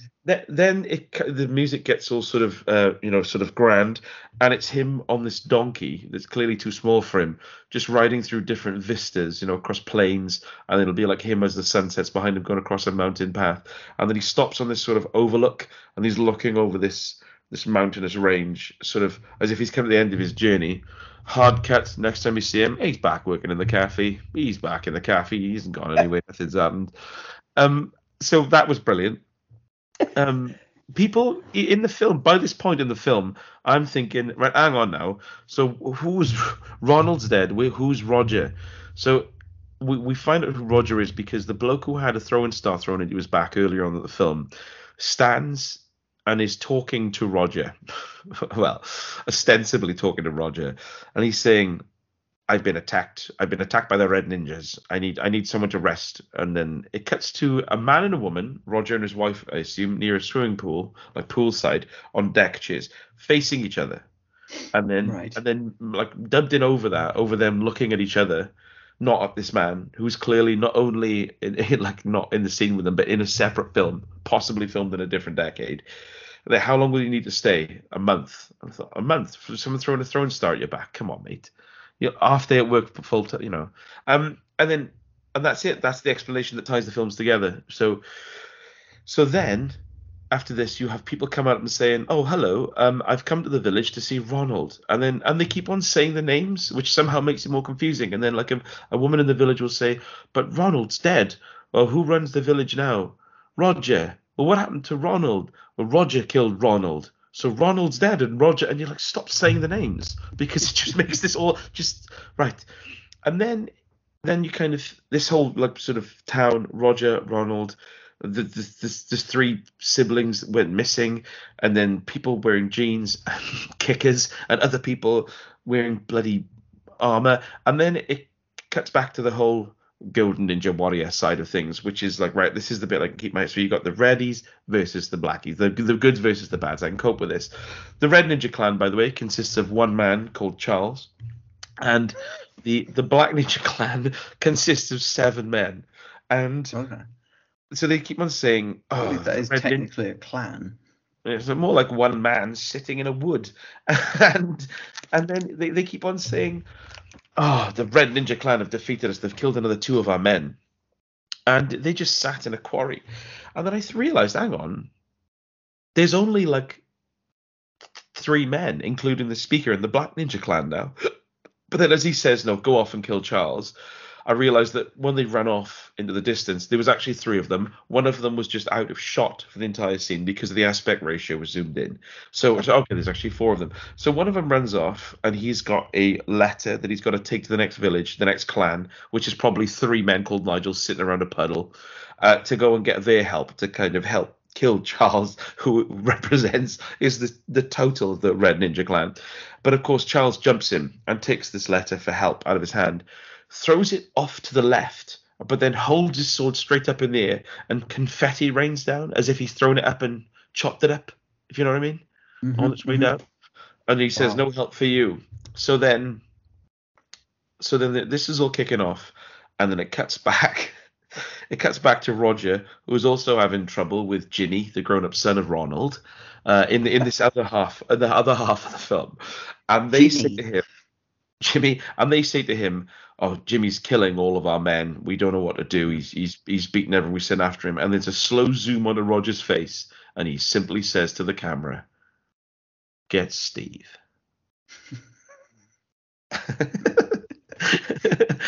Right.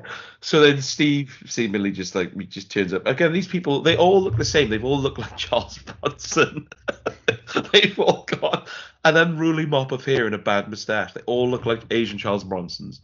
So, and then some of them, of course, are older and some are younger, but then some are playing older version and younger versions of themselves, where they've just got like a bit of talc on their hair. So they're completely lost by this point. So yeah, then the fight scenes kick off where the footage is constantly reversed. So it'll be people like jumping off a roof, but really they're just kind of like hopping on it, but it's reversed. At this point, I was beginning to wonder, what is the Golden Ninja Warrior? What does it do? Why is it such a threat? Why does the guy having the Black Ninja Warrior mean anything when it looks like a melted action man? And what was I going to say? Yeah, so it's sort of building up to the crescendo here. And there's a bloke who turns up at the cafe that Jimmy or someone works in. And he keeps on like rubbing his temple, tapping his temple. And he stands up and gets into a fight and beats down 5 or 6 people. But he looks like a cross between... modern day Mark Dacascos and 90s Billy Zane if they never went to a gymnasium. So he's standing there and he's just quite scrawny, wearing a really tight turtleneck thin t-shirt with the sleeves cut off, with jeans pulled up really high, and he's just got tits. Like, he's just got like skinny man tits, and he's fighting all these people off by like knocking them down in one punch, and all the women are fawning over him. And every time they say, well, like, who are you? What is it? He just keeps on touching his temple, like he's trying to say, I'm thick. And you're like, oh, okay. And then he takes someone under his wing, and then they disappear, never to be seen again till the end of the film. And then I realized that the film goes through this sequence every 10 minutes. Someone will be walking down the street and get jumped by like a load of gang members. He'll kick the shit out of the gang members. And as they stand up and sort of stumble off, the leader of the gang will turn around and say, oh, you're lucky. Next time we'll kick the shit out of you. And you're like, you won't, will you? Because one man has just overpowered 6 of you. So this goes on and on and on. And eventually at the end then, the 2 films reach their climax by a fight. I don't even know the characters' names by this point. A fight in the kind of medieval side of the film where Jimmy attacks and kills Roger, who killed his father Ronald 20 years before. And they basically just constantly teleport. Like, one's got an axe. He's chopping wood with an axe, and the heft of the axe is clearly made of steel. Can you imagine using an axe made of steel? Every time he'd hit, it would vibrate. It'd be like, a golf club. His hand, he would just have like vibration white finger, whatever it's called. Yeah, and then you reach it above your head to like take a swing, and you just a rumble of thunder. It's like instantly just lit up like a Christmas tree. Yeah, an impractical item, I'd say. There's a brilliant part of this fight where they start. One of them's got an axe, the other one's got like the thin metal pipe that he's taken off of his bathroom with like a towel rail, and they're in this fight, and then they keep teleporting. But usually they're like fighting on like a plane, then they'll teleport into a forest, then they'll teleport near a waterfall, and then they'll teleport in some woods. And at one point, one of them teleports, and he looks around like, oh, where the fuck am I now? Is this a situation where they kind of Godfrey introduces new powers and rules arbitrarily, just like they're just thrown in? Because I remember in A Thousand Magnificent Fists or whatever it was called, in that suddenly the bad guy could like extend his arms at the end, for example. He just had stretchy like Dalsim like arms, and it's like, well, that's cool, but that was not. I mean, that never happened up until that point. That just suddenly happened, didn't it? You just made that up. It's funny you should say that, because the thing that Transville and I were talking about was, because I was very drunk when we watched that. But yeah, I remember his arms extending. But then in a previous Godfrey Ho ninja film, the guy's, I'm sure it was like his fists, or like he had some like discs that just he could control with his mind. But then that wasn't the problem, because the other 2 people he was fighting against, if they inserted their fingers into each other's belly buttons, they kind of vibrated and like got their energy back. And then they defeated him, if you remember, by just constantly punching him in the bollocks. It was like bollock foo. So yeah. Anyway, in the end of this film, I suppose the way that side of it is it's this axe. It just has different forms, and like, there's a chain that flies out of it, and they just start teleporting, and then eventually he kills Roger, and as Roger dies, the bloke who kind of looks like Chow Yun Fat if he had serious health issues comes out of the woods and then says, I'm actually from the Chinese government. The Chinese government, which I looked up after I watched this film, wasn't formed until 1949, so I don't know what he's talking about. I'm from the Chinese government, and we were here to get rid of Roger and make sure that Jimmy takes over the village. And you're like, oh, by this point, man, I don't care. And then it cuts back to the sort of, I'll call it like the Western side of the movie, where it's the red ninjas versus the black ninja. And of course, there's just one on each side. Naturally, the end showdown takes place in what seems to be a picnic area near a quarry, and they're like fighting, and there's reverse footage, and they're teleporting and holding their little dolls up towards each other. And the way the black ninja gets taken down is by having a shuriken thrown at him, and it hits him in somewhere like his leg, and he just falls over, and then boom, the end, hard cut, straight back to the DVD menu. I couldn't have been happier. Because the whole film was it was what I want from a Godfrey Ho film. It's solid gold. Everything that happens is perfect. Everything that's said is perfect. Every image is perfect. The music is perfect, and it's what you want. I realized, I was thinking about this. I was lying in bed the other day, and I was thinking, if someone said to me, if throughout the history of cinema, if you could go one place, like with any film, any person, what would it be? What would the situation be? And for me, I genuinely, and this isn't me trying to be funny, I would say, if I could go anywhere, I want to sit next to Godfrey Ho as he edits a film. I want to see how this all comes together, how this is financed, because I don't think he sat there. I think he just puts the reels in the room, tosses a hand grenade in there, and just closes the door. It's amazing. It's like, this is one of my favorite films of his. And the thing is, it's got to the point now where I've watched so many of these films with Transvaal, because it's kind of a ritual, we watch them together, because you need someone there to bounce things off, to say, what happened then? And it's like, oh, well, obviously they were like shooting at each other in a construction site, and then it zoomed in on a man eating a biscuit in a boat. And you're like, oh, right, okay, that's what I thought. Because you need that, otherwise you think you're losing your mind. And that's the thing. You're saying like, oh, hang on, the Golden Ninja Warrior, wasn't that in the other film, Ninja Terminator? No, that was in Ninja Squad. Where this random thing happened, and you need where they said, do you remember we were talking on that construction site, and they're still on the construction site talking? It's the same conversation. It's the next line in the conversation. It's just, oh my god, it's fantastic. So this is one of my favorite Godfrey Ho films. There is a certain amount of cross-pollination between these films, I fear. Yeah, and this is one of my favorites so far. Absolutely. Okay. And that is me. What's it called again? Ultimate Ninja something? The Ultimate Ninja, but it does feature the Golden Ninja Warrior. Yes, that's good. That's good to know. Right. Okay. Let me talk about a film called We Have a Ghost, which is on Netflix. Oh, I'm intrigued about this because I almost watched this. Oof, okay. Has it got Anthony Mackie in it? It has got Anthony Mackie in it. Okay. So it's a horror comedy from Christopher Landon, who is most famous for the Happy Death Day films. This one's about a family moving into a haunted house, forced to due to money issues. They don't know it's haunted, but it's pretty clear pretty quickly. So the main dynamic is between the very alpha dad, who's played by Anthony Mackie, and his gentle, introverted son. And there's a lot of tension there. But the son finds a ghost in the attic. Ghost is played by David Harbour. And he films it, and gradually the ghost is introduced to the family. And the dad sees an opportunity here to like film the ghost and become an internet sensation, whereas the son just wants to help the ghost find peace, whatever. It's quite a cool concept in itself, like a family comedy where a ghost can help heal the rifts. But the tone is pretty shaky, I would say. It has this old-fashioned earnestness about it. I mean, the ghost is even called Ernest, for goodness sake. And this classic studio look that's very appealing. But all that stuff is constantly interrupted with like lame contemporary pop culture references that make it instantly dated.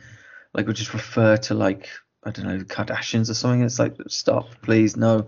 And there's the kid, the son is fine. He's nice enough, but he's got this Japanese neighbor / love interest who's intensely irritating, because this kid, the boy, is very introverted. It's perpetuating the Hollywood lie that basically introverted people are just waiting for an extrovert to unleash their inner cretin. And put it this way, this kind of sums it up. There's a scene which is like an introductory scene, and this is meant to represent why it is that he's falling in love with her. There's a scene where he's quietly researching in the library, right? The school library. She comes along and loudly proclaims that being quiet in libraries is dumb, doesn't make any sense. Okay, pissing everyone off already. And then she comes around and looks over his shoulder at what he's doing on his laptop, barges her way into his seat, grabs his laptop and just starts hacking by typing shit in. And then she leaves, and she's got a trombone with her, so she blows her trombone in someone's ear on the way out. And this is all meant to be totally endearing, of course. And you're just thinking, this is just an annoying person. Get out. Go away. I don't want to be around you. You're annoying. You're embarrassing me. I'm getting vibes here of Scott Pilgrim and the Knives Chow thing. Where it's like, you don't want to be with that person. Yeah, you have to be with like the woman who's a complete moody twat, and that's her character, who clearly has like very poor taste in men and a really bad track record and is a knob. And yeah, if that happened to me, I just think, well, she was a dickhead. Yes, and that's what I was thinking the whole way through, and it's a real pity. Is this the whole thing as well? Where, sorry to interrupt, where it's like a female character written by like an ideation of a 50-year-old man or something? Yes. So, well, I mean, it's sort of a variation. It's a bit more modern variation on what would have been the manic pixie dream girl type trope. Except the difference here is she's much sort of frumpier, and a bit less sort of ultra feminized than all that. She's not a bit less pixie-ish, basically. So that's Kathy Bates, is it? Yeah, basically. It's actually Kathy Burke. No, but it's actually Michael Burke. Yeah. So yeah, intensely irritating. So Anthony Mackie's character, meanwhile, he's trying to exploit Ernest the Ghost, which does mean we have to endure montages of actors pretending to react to internet footage of Ernest. So you get lots of like TikTok, like faux TikTok stuff or YouTube stuff. And that doesn't sound very good, Rupert. No, and well, that's not the end of it, because you don't just get those videos. You get people performing like reaction videos to those videos. So you've got actors pretending to be people reacting performatively to fictional footage. It's like a whole multi-layered thing of just hell. This is a comedy. Supposedly, yeah. And this is who is it aimed at, do you think, when you're watching it? Well, I think slightly older kids, I suppose. Maybe younger teens, possibly. Was this one of those films that, like, were you watching and thought, I'm not, like when I watched Enola Holmes and I thought, I'm not the target demographic? No, I'm not sure it's quite. I mean, Enola Holmes is a bit different, I would say. I think with this, it's very much a family comedy. It's meant to appeal to the whole family, as far as I can see. Oh, so there's no horror elements at all, really, then? Not really. It's not okay. A scary film, no. There are so many subplots in this movie as well, by the way. Like, there's this whole subplot involving the FBI, which does not need to be in there at all. This is 2 hours, this movie. They could cut the entire subplot involving the FBI. It does not need to be in there at all. They could have cut that out, shaved an hour off, half an hour off, I'd say. And there's also this really, really pointless and unfunny cameo from Jennifer Coolidge as well. Again, it doesn't need to be there. That's 10 minutes you could have saved. Because I think that really the best crowd-pleasing family comedies are probably defined by their efficiency. When you think of like something like Ghostbusters or something like that, like virtually every scene is memorable, and the few that stand out, the few that aren't kind of stand out on the next viewing, if you like Dan Aykroyd getting sucked off by a ghost. But I think the more you fill a film with pointless, unfunny padding, the less memorable it becomes, to be honest. It's just a lot of content and none of it's landing. Because the foundation is here. Just to repeat that for the long-term fans. The more you fill a film with pointless, unfunny padding, the worse it is. Yeah. Basically. What a statement. What a statement. I know. I'm going to put that in my seminar when I go back to my tenured professorship. But yeah, I was just saying the foundation is there for quite a simple, sweet, earnest, concise ghost story, family drama thing. But instead, it's a turgid, unfocused, unfunny, interminable drag of a movie. And it's good cast. So, we like Anthony Mackie, we like David Harbour, and a good concept, but it's just bad writing, bad editing, and bad execution. So that's a real disappointment. Yeah, obviously, I don't watch The Savalas, but with David Harbour, Stranger Things was his big thing, wasn't it? Yes. And then he did Hellboy reboot, which didn't go well. Now he's done this, which hasn't gone well. What was he? I liked him in the Black Widow. I think I was the only person who liked him and found him funny in the Black Widow film. Right. Has he had a string of poor successes, or was this just a wobble in the road? I don't know. I mean, I only ever knew him before Stranger Things as like what they call a character actor. Is that what they call them in America? Like he would do, like he'd always make an impact. Like Revolutionary Road, I was memorable in that, and he's a good actor. I just think Stranger Things happened to be a perfect role for him. And I mean, the problem with this film, with We Have a Ghost, is that it's not really playing to his strengths really as well, because he does not speak in this movie. He is unable to speak, which, I mean, it's a problem. Does he just shrug his shoulders then? Well, he just does a lot of facial stuff, and how does he say boo then? This is the thing; it's not really completely clear because he can actually like scream. He can go ooh, but he just can't actually say words, which is odd. But I don't know why. It's a bit of a weird decision, really. I don't, because I mean, you lose some of the charisma, and it's pointless anyway. Why have him silent? Well, it's not like he's like a superbly accomplished physical comedy actor. In fact, he's quite bulky and burly, really, isn't he? He doesn't really have that level of. This control. Reminds me of that film where was it Eddie Murphy? Where there was a film where in the nadir of his career, where it's like, oh, you've heard Eddie Murphy talk for years. What about if he couldn't? And that would be shit, wouldn't it? Because you've taken away his greatest strength. Was it Eddie Murphy? Well, there was, and there was also, was it After Earth, the one where M. Night Shyamalan cast Will Smith as someone who can't express emotion, and it's like, well, of all the people, like the why do that when Al Cliver is like down? He would have done it for free. He would have paid you. It's like, boy, there I stand on a set and just can't emote. He signed me up. I would obviously have to book at his acting classes for a bit, but my God. Yeah, so that was disappointing. But I mean, I've got a couple more, but I can save them for the next one. That's absolutely fine, not a problem. Well, no, I've got nothing else, and we've only got the ArkinZ'Dar. So if you want to pound through them, feel free. I'll do one more, shall I? Okay. More. I'll quickly talk about a little movie called The Strays, which is on Netflix. And this is a British mystery drama. I hesitate to call it a thriller. I really do hesitate to call it a thriller.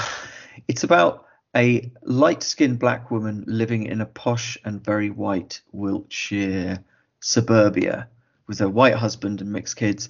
And she's a valued member of the community, and everything seems to be quite wonderful and idyllic. But then her two black children from a previous marriage turn up, and they're not happy with her having buggered off to start a new life, ostensibly as a white woman. So it's, yes, a black character in the midst of a predominantly white world, and yes, it feels an awful lot like a Jordan Peele knockoff, because there are overtones of Get Out, obviously, but it has none of Jordan Peele's like black humor or exciting unpredictability. And there's a little bit of Parasite too with the class commentary, but again, none of the subtleness or confidence or satirical brilliance of that film. The main lady, Ashley Madekwe, is good in the lead role, because it does require quite a wide range of emotions, like repressed and otherwise, but she is burdened by a very, very lousy script, unfortunately.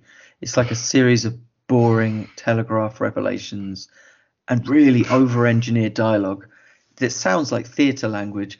And I went and checked it out, and Nathaniel Martello White, who's the debutante writer-director here, does indeed have a RADA background, so it may explain why the language sounds so theatrical in the film. It just doesn't sound like what people would actually sound like in real life. It almost looks like the film is finding its feet in the final act, and it could have been a tense and scary finale, but it actually turns out to be contrived and boring and predictable and badly edited, unfortunately. And then you get to the final shot is probably the best moment in the film, literally the final shot. But everything that's led up to that is rubbish to average at best, so it's not worth it at all. So that was poor. The Strays. And just for the American listeners, RADA is the Royal Academy of Dramatic Arts. It is. So then you can't just go saying no one acronyms on this show, but you just have to say everything. RADA. You have to say everything and then spell it all out as well. Bloody Or hell. foolproof. Is it foolproof or was it foolproof? I mean, I know I'm Welsh, but you've got foolproof and then foolproof. When you said FULL, well, foolproof. It could have been a double meaning though, with like foolproof, like alcohol. I don't know. I don't understand your Welsh ways. That's what we do up in Abersychan. So what was I going to say? Yeah, you talking about that? The final scene. The final scene was the best, where you reached up and just turned the telly off, the Savalas off. Yes. I was thinking about cinema etiquette. I'm not a cinema goer, but do you stay around to the end of the credits, or do you just Frank Boff the second? No, I will go. I actually go. I used to hang around a lot longer, but the tendency for films you met a woman then, didn't you? So you didn't need to. But the way that there's this tendency for films to have like post-credit sequences, and it inherently bothers me that is a thing now that you wait around for, and so I'm actually much more inclined to leave it instantly the moment the film is over now, almost in defiance of their ridiculous little pointless 30-second cameo moments afterwards. Yeah. It'll be the new bloody Marvel film, and then they'll say, oh yeah, but after 45 minutes of credits, you see you see Michael Flatley step out of an alleyway, and then he takes his shoe off, and in his shoe is a Billy Idol CD. Right. I don't really know what that means. No, that doesn't mean anything. And even when it does, the last time, in fact, yes, the last time this happened to me when I was watching not Shazam, Black Adam, and at the end of it, Henry Cavill turned up, and I thought, I fancy Henry Cavill. Oh, it turns out he's not even going to be the new Superman. So you can't even rely on. It's just utterly pointless. You can't even rely on wasting your time these days. I've heard rumours that Henry Cavill is back on as Superman now, but I can't keep up with these things. And as long as I'm not sure I care that much either, to be honest. As long as he's always directly in my line of sight, there's no problem. Yeah. He just should just do YouTube videos about him building PCs. I'd be fine with that. I wonder how much he is on camera. Him He's probably too building busy. PCs, just wearing a vest on a hot day. And then me looking through the window filled with condensation somehow on the outside, even though it's a hot day because I'm volcanic just with heating lust. up the rest of the world.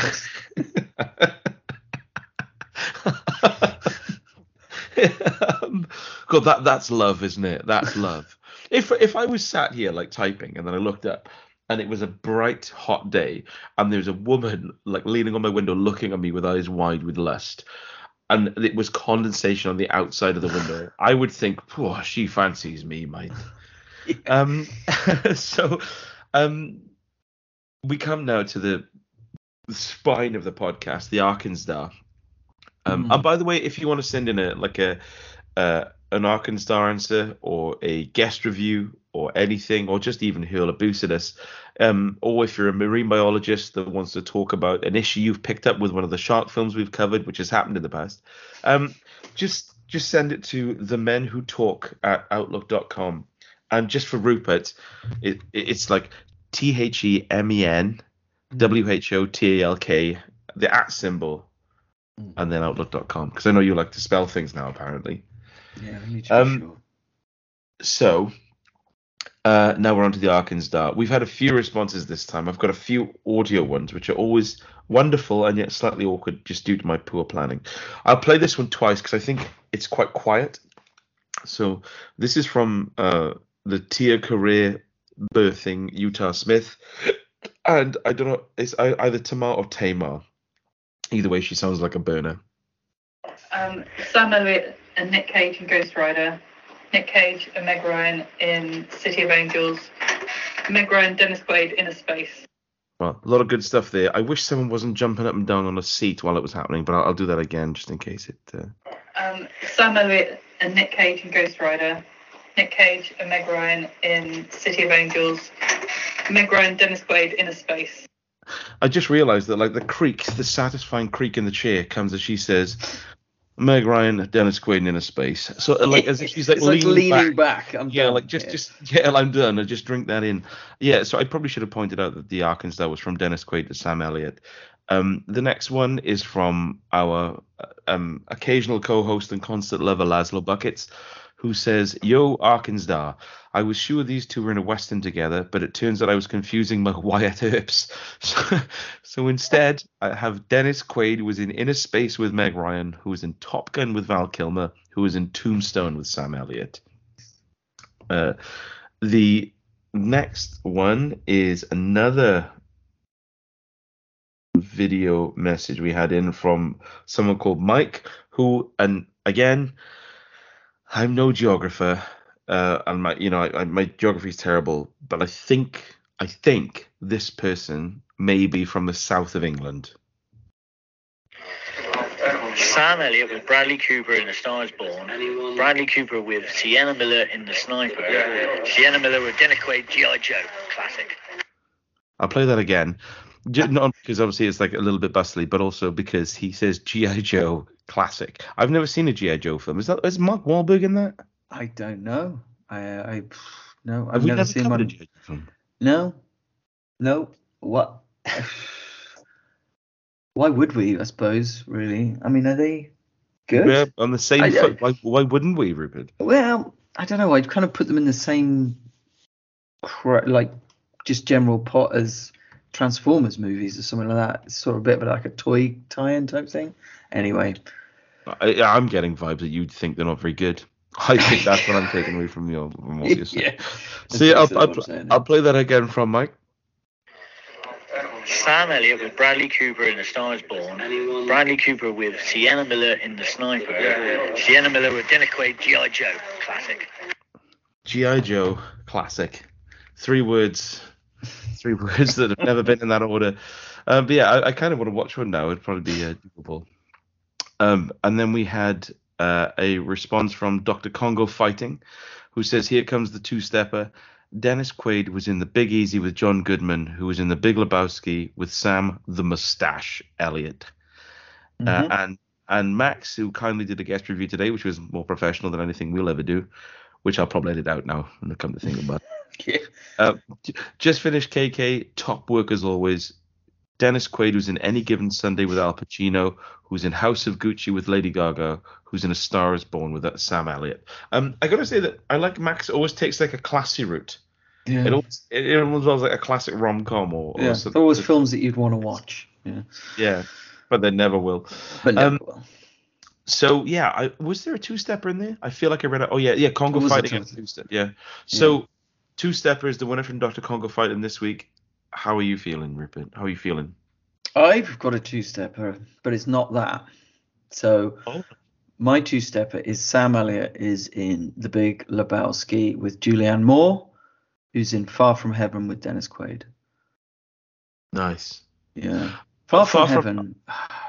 I'm thinking of Heaven's Gate, the Michael. Yeah. Well, Far From Heaven, it's a sorry victim of today's digital streaming culture, frankly, because it's a wonderful film and it's begging for a 4K restoration, but we don't have it, and it's not available anywhere streaming or to purchase digitally, which is a real pity. It's a great movie. It's by Todd Haynes, who made Velvet Goldmine, Carol, I'm Not There.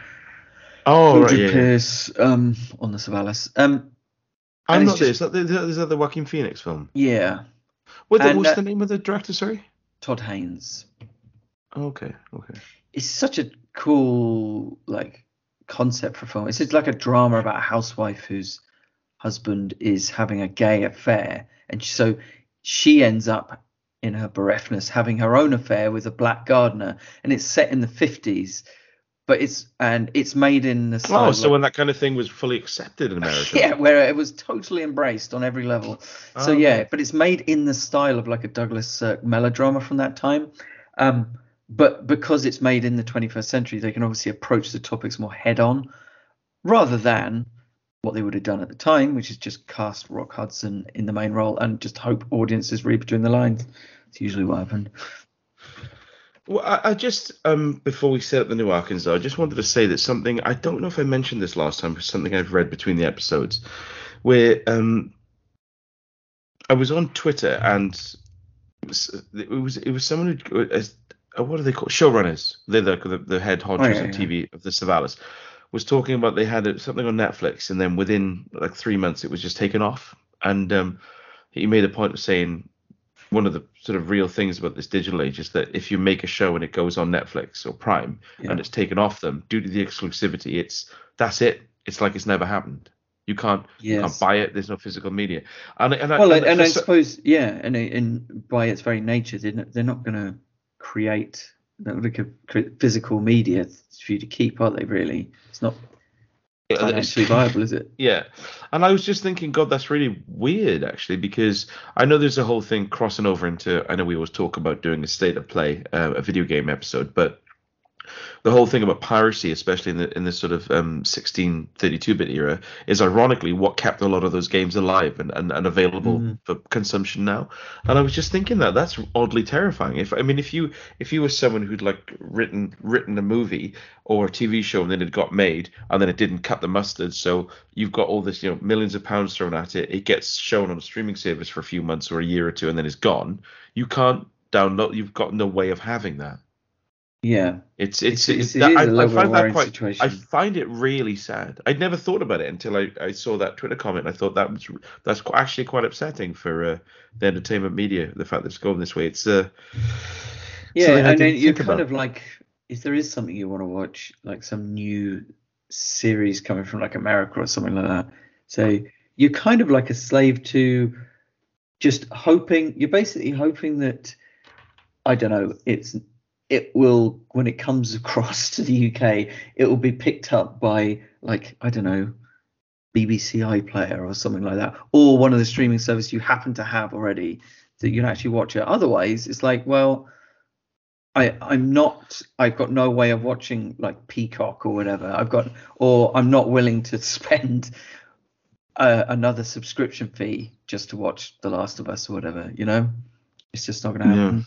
So it's weird. It's almost like on one hand, the programs, films, and TV series have never been more accessible. On the other hand, there's no universality to it because at least when it was at the cinema, anyone can go to the cinema. It's like you go or you don't. Whereas if it's on like a different streaming service, it's like, well, am I really going to pay for that streaming service just to watch that one film? It's like, yeah. It's, and just thinking about the cost effectiveness of it, because just thinking, like, I'm not a sentimental nostalgia rose tinted look at the good old days, but just thinking about, say, the days of video shops and DVDs with like Love Film and stuff. You know, you're paying a few quid a month or a couple of quid a film. But I just realized now that if you think about it, depending on what you actually want to watch, you've got, if you pay for Netflix and Prime, Now TV and Disney Plus and then into Prime, like Shudder and stuff, you could be clocking back, or Sky, up to like £100 a month, and then be in a weird situation where you're scrolling to find something specific and you'll never find it. I mean, luckily I'm the other end of that, where I will watch any old shit. And it's true that like most of the stuff I cover on the podcast, the most stuff I find interesting and most endearing and kind of is the stuff that I get from like Transvaal and charity shops, because you kind of forget about stupid things like loop DVD menus and bad trailers, and it's like they will always kind of be there until the DVDs fail. But yeah, it's just a weird thought that things can just actually disappear. Like entire productions that hundreds of people have spent millions of dollars on can just disappear. Yeah. And go into a vault. I mean, maybe it's always been that way, because I mean, I suppose they do say from like classic Hollywood, only a very small percentage of them have survived, but that's due to like celluloid perishing and stuff. In the digital age, it should be much easier to hang on to all this stuff, but in a way it's even more transient now because of just the wealth of content that's been created and the disposable nature of it in the eyes of the streamers. It's like, okay, well, you know, that series didn't pick up enough viewers, so let's just cancel it. That's done. And cancel it while holding on to the exclusivity so it will never be seen again. Yeah, sort of thing. Yeah. Well, what rose this up in my mind was someone I work with talking about rewatching all of 24, and I thought it made me think about how that and Lost kicked off the whole binge culture, and secondly, how someone at work, a very dear friend of ours, a mutual friend, mentioned, I think I mentioned it in the last episode, a Sylvester Stallone, Dolly Parton. Oh yeah. Yeah, Rhinestone from 1981, not available on any streaming services. Available online Blu-ray for 25 quid, imported from America. He bought it and said, if you want to borrow it for the podcast. And I thought, well, I'm not a stupid man. Of course I'll watch that for the podcast.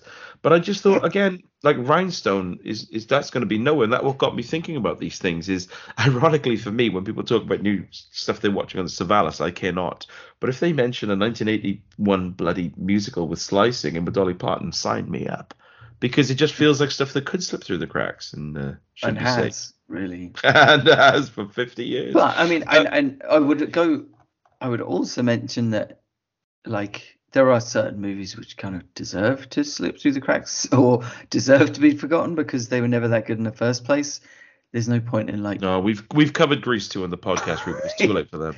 But it brings me back to Far From Heaven, which is just a beautiful film and so well made and so universal and enjoyable and gorgeous as well. It just needs to have a proper 4K transfer, but it hasn't got one, and it's just, you don't know, maybe it's licensing issues or whatever, but these are the kind of movies you really don't want to slip through the cracks.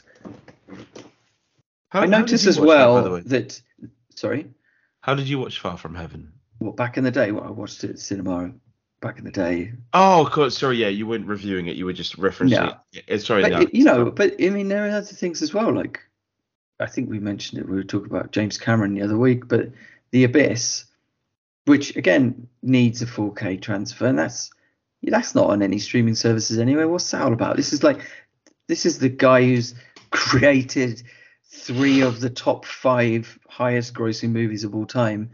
And one of his best movies you can't even see. Nuts. Doesn't make sense. Anyway, we're still here. Yeah. I wonder how the directors and the creators of this feel about that whole thing. because they realize now that it's.